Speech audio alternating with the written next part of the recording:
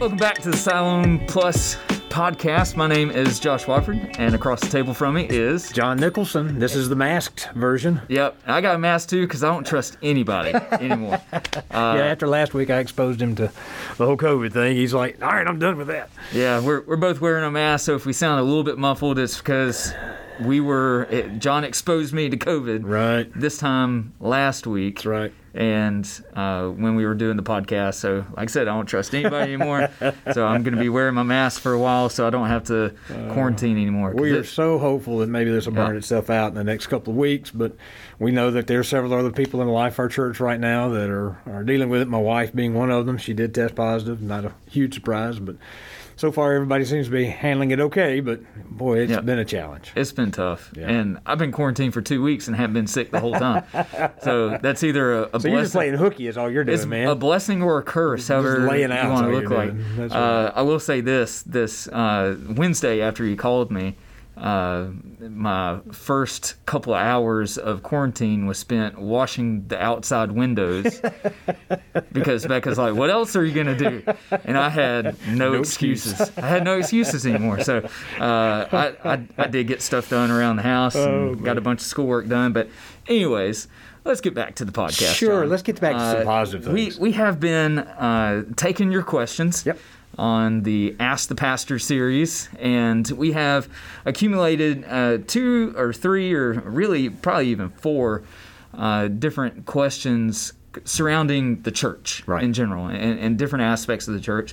And so we wanted to take that theme, I guess you'd call it a theme, for this particular podcast.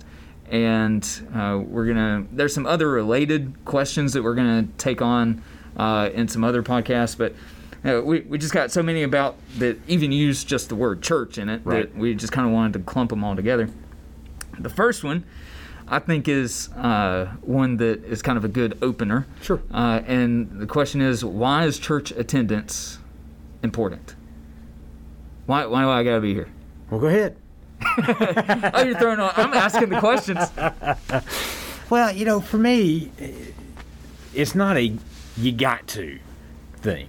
It's a get to. I mean, why wouldn't you want to? What if I don't get anything from it? What if I come and people don't talk to me? The sermon is talking about something that just has no application to my life whatsoever, and I leave feeling worse than I did when I walked in. It's going to happen. Yeah. Likely. Yeah. I mean, that will be your experience at some point, but it's so much more than what I may or may not get out of it. That is certainly, I mean, I'm coming to be fed. I'm coming to be reminded and filled again with, the confidence of faith and all of those kinds of things, and to experience the presence of Christ. But there is an act of obedience in that it's kind of like sitting down for a meal. Not every meal that I eat is this grand, memorable event. But boy, I sure am glad I've eaten every one of them. Yeah. Because they sustain me.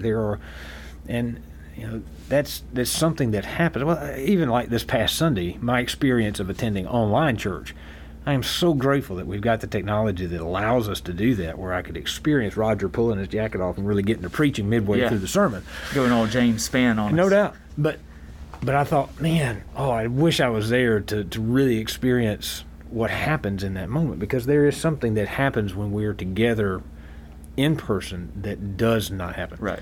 To give the sports analogy, which we invariably go to somehow, going to the 1992 championship game, Alabama versus Miami. I could tell you all about it. You can have good memories even if you watch the game on TV, but I'll never forget. I can't remember his name now. Antonio Langham chasing down the guy and stripping the ball from him at the beginning of the second half. Electric. I mean, that place was electric. There's no way to communicate that experience unless you were there. Mm-hmm.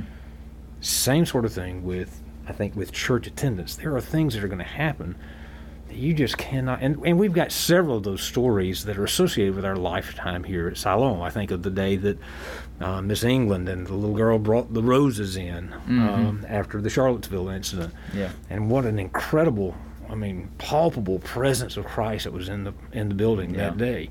I think of, even in a Sunday in, Sunday out, the day that Ellie stared down Doug at the offering plate, and Yeah. you just can't, you don't get those things if you're not there. Right. That's the experiential side. But the other side of that is, if I'm a member of the body of Christ and I don't show up, I'm missing something, but also I'm keeping everybody else from experiencing something just by my absence. Yep. It's kind of like building putting together a 500-piece puzzle and finding that pieces 490 through 500 are missing. The puzzle's not complete. You got the big picture, you got part you can see, but it's not what it should be. And that's the way it is, I think, with folks that don't attend church. They may call themselves members. We got plenty of them, but they don't attend.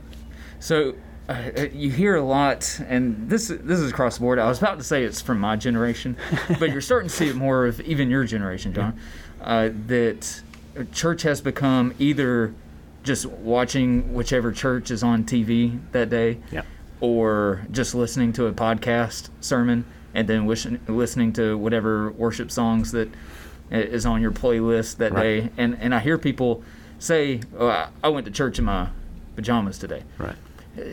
You can worship God in your pajamas. Sure. You can worship God anywhere. Right. But I think the jargon that we have picked up saying that I went to church, you did not go to church. Right.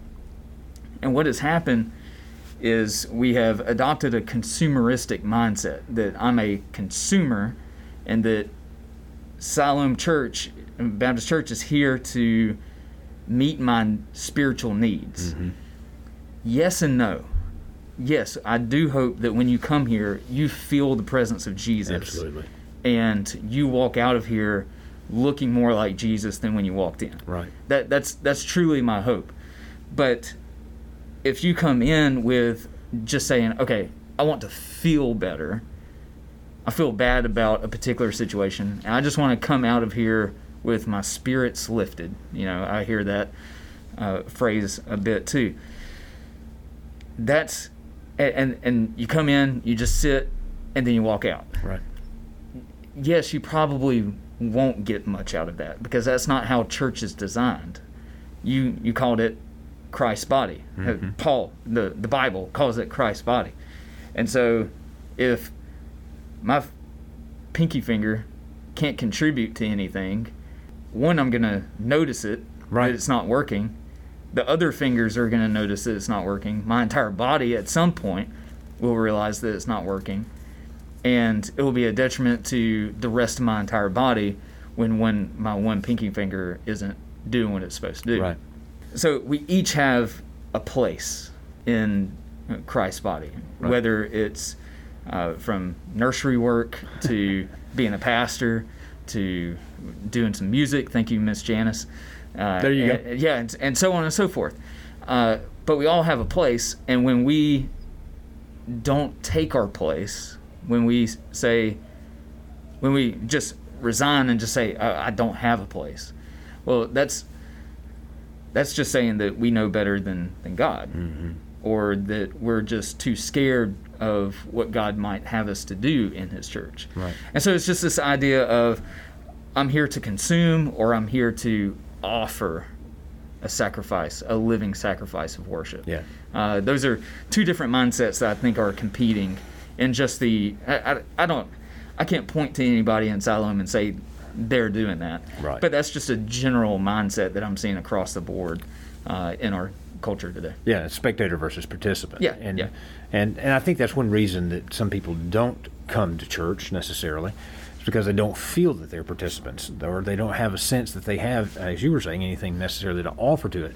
But again, some people don't want to be participants. Well, there's that side of that as well. That's maybe another piece of the puzzle that we'll come to here in a moment. But there is that blessing that we bring just by being present. It's just showing up. It's being there. There have been times that, as pastor, when somebody walks in the back door, man, my spirit just lifts because they're here. Right. Sunday in and Sunday out, watching Miss Jeanette Sturgis make her way in, blesses my heart and I think, my gosh, if she's here, there's some folks that aren't here, and I don't know what excuse he got, but I don't think it measures up. Yep. She's making that effort with to be R.V. here. Nichols as well. Oh yeah, I mean that list gets long there, but they want to be there, Yep. and by their presence, it is a blessing. Mm-hmm. And that's so important for us to realize as a church family. And then the flip side of that is when we recognize that our pinky finger isn't here. Mm-hmm. Well, where is it? Maybe we need to go check on it and make sure that it gets back in. That's right. Because it's missing. And when it's missing, we're not whole. We're not what we should be. And so, it is a vital thing. The question, do you have to attend church to be a church member? No, I guess maybe not. What do you think of either special occasions or special circumstances, life circumstances as a whole? Right. We got church members in the nursing home. Sure. We can't go to them and say, "Why aren't you been at church?" Well, that may not be the best way for us to go anyway. No, obviously not. And there's some people right now that just do not need to be around other people for the sake of health reasons. Right. And again, you cannot go to those people and say, "Why haven't you been at church?" Because there's been a lot of those people that haven't been physically here that have really plugged in and have made the best use. And it's all about that mindset. Right. They're not a consumeristic type mindset. They are those participants, right. and they want to be a part of the life of the body. But then on the flip side, there are those who call themselves church members, but I can tell you that there are some folks that are on our church rolls that I've not seen in 12 years that I've been the pastor here. Yeah.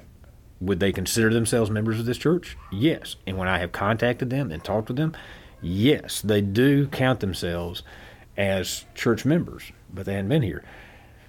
And I've had this discussion with several of them. I said, why don't you come? And they, got a litany of reasons, but at the end of the day, a lot of times it's something that happened 50 years ago. There are one or two of those that is in fact the place. There was one that's a pastor that's already dead, that she's still upset with him for whatever reason. Just ain't coming back. I'm like, okay. But, if you were on, to go back to the sports analogy, if you were on a team and you never showed up to the game, even if you thought you're not getting in, you're not engaging as part of that team if you don't show up for the game. And so there does raise some question, and we probably historically, and we're not alone, a lot of churches wrestle with this. You've got a whole lot of people on the church roll that are not functioning as members of the church. Piggyback off all this. All right. Because this addresses possibly some of the people who aren't coming to church. Okay. The question that we got in is, how can we help those that don't like the church but don't have a problem with Jesus? Right. Their issue isn't with really even the Bible or with Jesus. It's these lone wolf type Christians who say that I can generally be a better Christian if I don't have anything to do with the church. Right. So the question is, how can we help those? So what I'm assuming by that is, how can we gently lead them back to the church? Let me follow this up. Right now, there's a big discussion on being hurt by churches, which is a very real thing. It is. In your answer to this, how can we help those who have this mindset because they've been to church and they've been hurt? You talk about that lady, 50 years ago with a pastor who's already passed away. There was some real hurt. Yep. And she's still carrying it. Yeah, and she is still carrying it. And that's a spiritual discipleship issue in that lady's heart. Don't know who it is. So, but how can we help those people? Yeah. I think one of the ways that we help them is just being the church. And that sounds simplistic, but what I'm saying by that is by carrying on the work and the life of the church, it stands as an open invitation, constant open invitation for them to return. Hopefully that invitation becomes more than just the fact that the door is unlocked on Sunday morning at 11 o'clock. Hopefully it takes on a very personal, from that conversation that I have in the bank lobby with this lady that's still mad at this pastor that's already passed away. Yeah. That invitation is there. Other invitations I have at the mechanics shop with another one that claims to be a member, but it still has not been here. Just continuing to say, there is a place for you. And let me share with you what God's doing in the midst of the family of faith that's on right now that you're missing out on. And we would love for you to be there. And just to continue to extend that invitation and to say, hey, we need you back, we want you back. Because it may not be only that they were hurt by the church, but they may be carrying other things that we really aren't even aware of, that we need to take the time to listen carefully and to patiently walk with folks to that place that they realize, or they come to the place that they need the ministry of the church family. Because it's always, and this is the thing about church, it's not something that's out there. It's something that is always local. It's always something that we are engaged in personally. And it happens in a place. When Paul wrote to the Galatians, I knew that was a series of churches, but they were all churches that were meeting in particular places. John, and as he has his vision in Revelation, Jesus is speaking to the church in Ephesus and the lampstand that's there. There's a church, but there's also a pastor in that church, This is the model that's there, and that goes to one of the other questions about why is it so different from the first century. In some ways, yes and no, it isn't. But the heart and soul of it is the same. That there is this place where people are called out of the world that they're in to come together, to worship, to love God, to learn how to love each other, and to walk. And we do that, and that's how we grow spiritually, is in community. That was the whole discussion on spiritual disciplines back in the fall. Was doing these things in community. Can I read my Bible by myself? Yes. Can I pray by myself? Yes. And I should do those things. But it takes on a very different character and different life when I do these things in community with others. For me, one of the things that's been helpful for me personally is understanding that, yes, Jesus' followers should live and walk and act and talk like he did.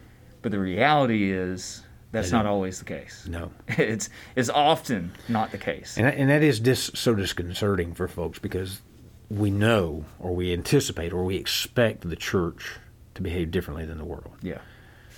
It was, one of my early experiences in my own life with the church family was just a deep, deep hurt from conflict that arose in the church over a staff member. And, I was a young person, 10th, 11th grade, and seeing people that I respected behave in the heart of the church in some very ways that I thought were very non-Christian, they did not reflect the heart of Christ in their attitudes and how they were handling things. It was really heartbreaking. Thankfully, I had some wonderful, godly people that helped me through that, but there are thousands of people. I had those kinds of conversations with college students and with members of our church, as I've referenced here. People that have not had that kind of experience where they had other people to help them walk through that. Right. All right. So you've already alluded to the third. I don't know if that actually answered that question or not, but I think we hit on some important issues related to that question. But yeah, that other question that you alluded to, and I was going to look up the exact quote. Why is the modern day church so different from the church in Acts? So we're talking about the book of Acts in the Bible. Right. You read it from chapter 1 to chapter 28, and you think, if I were to say, I've heard this in a sermon before, so I didn't come up with this. If I were to write my biography, my autobiography, and plug it in as Acts 29, chapter 29, because Acts stops at chapter 28, and made it chapter Acts 29, it wouldn't make sense. Like, other people would read that and think, well, where did that come from? Yeah. It just wouldn't make sense in the flow of things. And so, yeah, why is there such a marked difference, whatever difference we want to highlight, because there's a bunch? Why is that so? There are a number of reasons. A couple of them that come to mind. One is the early church didn't have any political power. We tend to think that we do now, and that's part of our privileged position as Western Christians and being American Christians. Now you're meddling too much. Let's get back to... Yeah, but it's true. No, that's an important point. In church history, you can trace that back to Constantine. Yep. But, so, it's got a long, long list, but I think we kind of are the peak of that. We see the result of that. And, that turns a lot of people off, including myself, when the church becomes political. But we got to balance that with, as we talked about last week when we read the Bible, it's a political statement. It has importance in the public square. And so we got to figure out how we translate that there without becoming people who are pursuing power. Yeah. Because that's not the way of the cross. So it's a challenge, but we've become accustomed to that. We've been accustomed to, historically at least, in the last century at least, of having some pretty hefty clout as a segment of the American population. And so when you enter into those realms, we come with some sense of, you're going to listen to us because we've got this clout. Yeah. Rather than, how do we listen to you and how do we apply the gospel to your life? Those are two different approaches to this sort of thing. And so that's one area. But the other thing is 2,000 years of history. What was happening in the first century is not necessarily what's happening right now. Okay? We've also got 2,000 years of church history that we, good and bad, Yep. that we have to sort through and assimilate. I'm not sure what the word I'm trying to grab hold of there, but it impinges on it. It has an impact on how we do church today. Yeah. And we're still, we're working through that. And we see that here at Siloam and some of the ways that we're incorporating ancient liturgy, the Apostles' Creed, or reciting the Lord's Prayer, reading a psalm, those kinds of pieces that were part of ancient worship from the very earliest first century kind of stuff. Baptism, Lord's Supper. Yeah, those kinds of issues. How do we do those in a modern context where we live and make them applicable? Do they still? I do think they have incredible importance for us. We're trying to regain some of those kinds of things. So, the differences are there. And I'm guessing that whoever asked the question was probably driving more at the seeming immediate responsiveness of the church to spiritual matters, whether it was the widows who needed additional attention there in Acts 6, or Paul being sent off and doing his thing in those journeys that are there. Those kinds of things are happening. We may just not be as aware of them. And maybe even here in our own church, there are those moments that are happening like that we just may not be aware of. Yeah. We get caught up in some of the other things. We're talking more about the American church. Sure. Because there are a lot of things in a lot of the other countries that would make sense as an Acts 29 chapter at the end of the book of Acts. Right. But for us, like you said, our political context, because we have religious freedom, we're not going to be persecuted like the first century church was, and like some other churches around the world are. And so that ends up making us look a little different. Right. And, one of the things that I think about is in Acts 2, where it says they were selling their goods and they were sharing with all who have need and stuff like that. I'm not opposed to us helping one another out. And I think it's part of our individualistic American idea that what's mine is mine and what's mine is mine. Right. And one of the things, I'll throw Doug Vance under the bus. Whenever we were working on the Moore Street house that we live in now, and we were doing some renovations, he would just bring an entire trailer of tools and just say, bring them back whenever you can, And he's like, these are as much yours as they are mine. And I was like, what? I mean, these are nice tools. And he's just letting me go to town with them. I think that's how the church should work. And I got a little bit of a glimpse of Acts 2 there. Yeah. And I think we could do even better than that. But I hadn't experienced much like that up until that point. Even when I first moved here, John, I think about the hospitality that you, Roy and Inez, and just so many others showed me, particularly when I first came here. I didn't have anywhere to live. Right. I didn't know where to get any food. Like, I literally came up here with a box of books and a box of clothes. That's all I had. And you let me stay at your house. Roy and Inez would have me over for supper. They would bring me Chick-fil-A for lunch and all this kind of stuff. And there were so many others that were a part of that. I've experienced firsthand the church being the church in that sense. Yeah. I think that we can do a generally better job of doing that for everybody. Yeah, somebody's going to say, well, why don't we do that all the time? Well, church, have at it. Yeah, you do it. That's all I'd say. There's nothing that prevents us from doing that. And if there are things structurally that we have that are impeding that kind of lifestyle amongst us, we need to re-examine those kinds of things. But the hope is and for a Doug Vance to bring a trailer load of tools over, and to entrust them to you. There is a level of trust that is engaged with that comes from that personal engagement. He knew who you were. He knew where you lived, knew where to come get the tools if there was a problem, But he also trusted you, and that came from showing up, being there together. This goes back to the Acts 2. They had all things in common. They were eating together. They were showing up weekly and daily, spending that time together and developing those relationships together. This is why we don't see that happen. Somebody would bring up the issue of church discipline.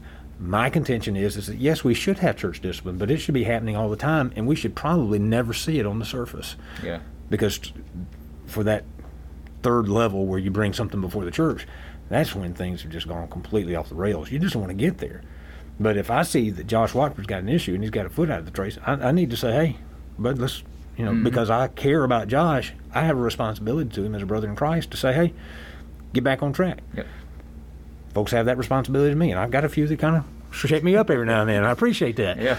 And, because that's where that love gets shown. I care about you, and I'm going to engage with you in your life. I'm going to walk with you, and if you start walking off in a ditch, I've got some responsibility to say, hey, get out of the ditch. Come on back. That's good.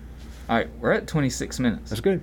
You keep saying that at the end of a podcast. I mean, hey, let's... Well, let's just do a 50-minute podcast. What you think? No, because the issue, the reason I bring that up, John, and for our listeners, we had one more question that we're going to deal with.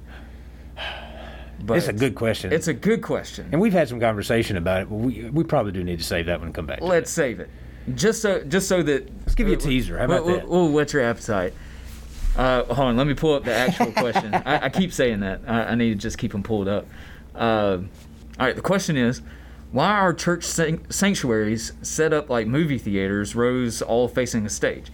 It seems like we have the focus on who's preaching instead of Jesus aesthetically. Hadn't always been that way. But now you're starting to answer the question. I am, but also I'm teasing this out a little bit. Okay. Our architecture does speak to us. Let me say that.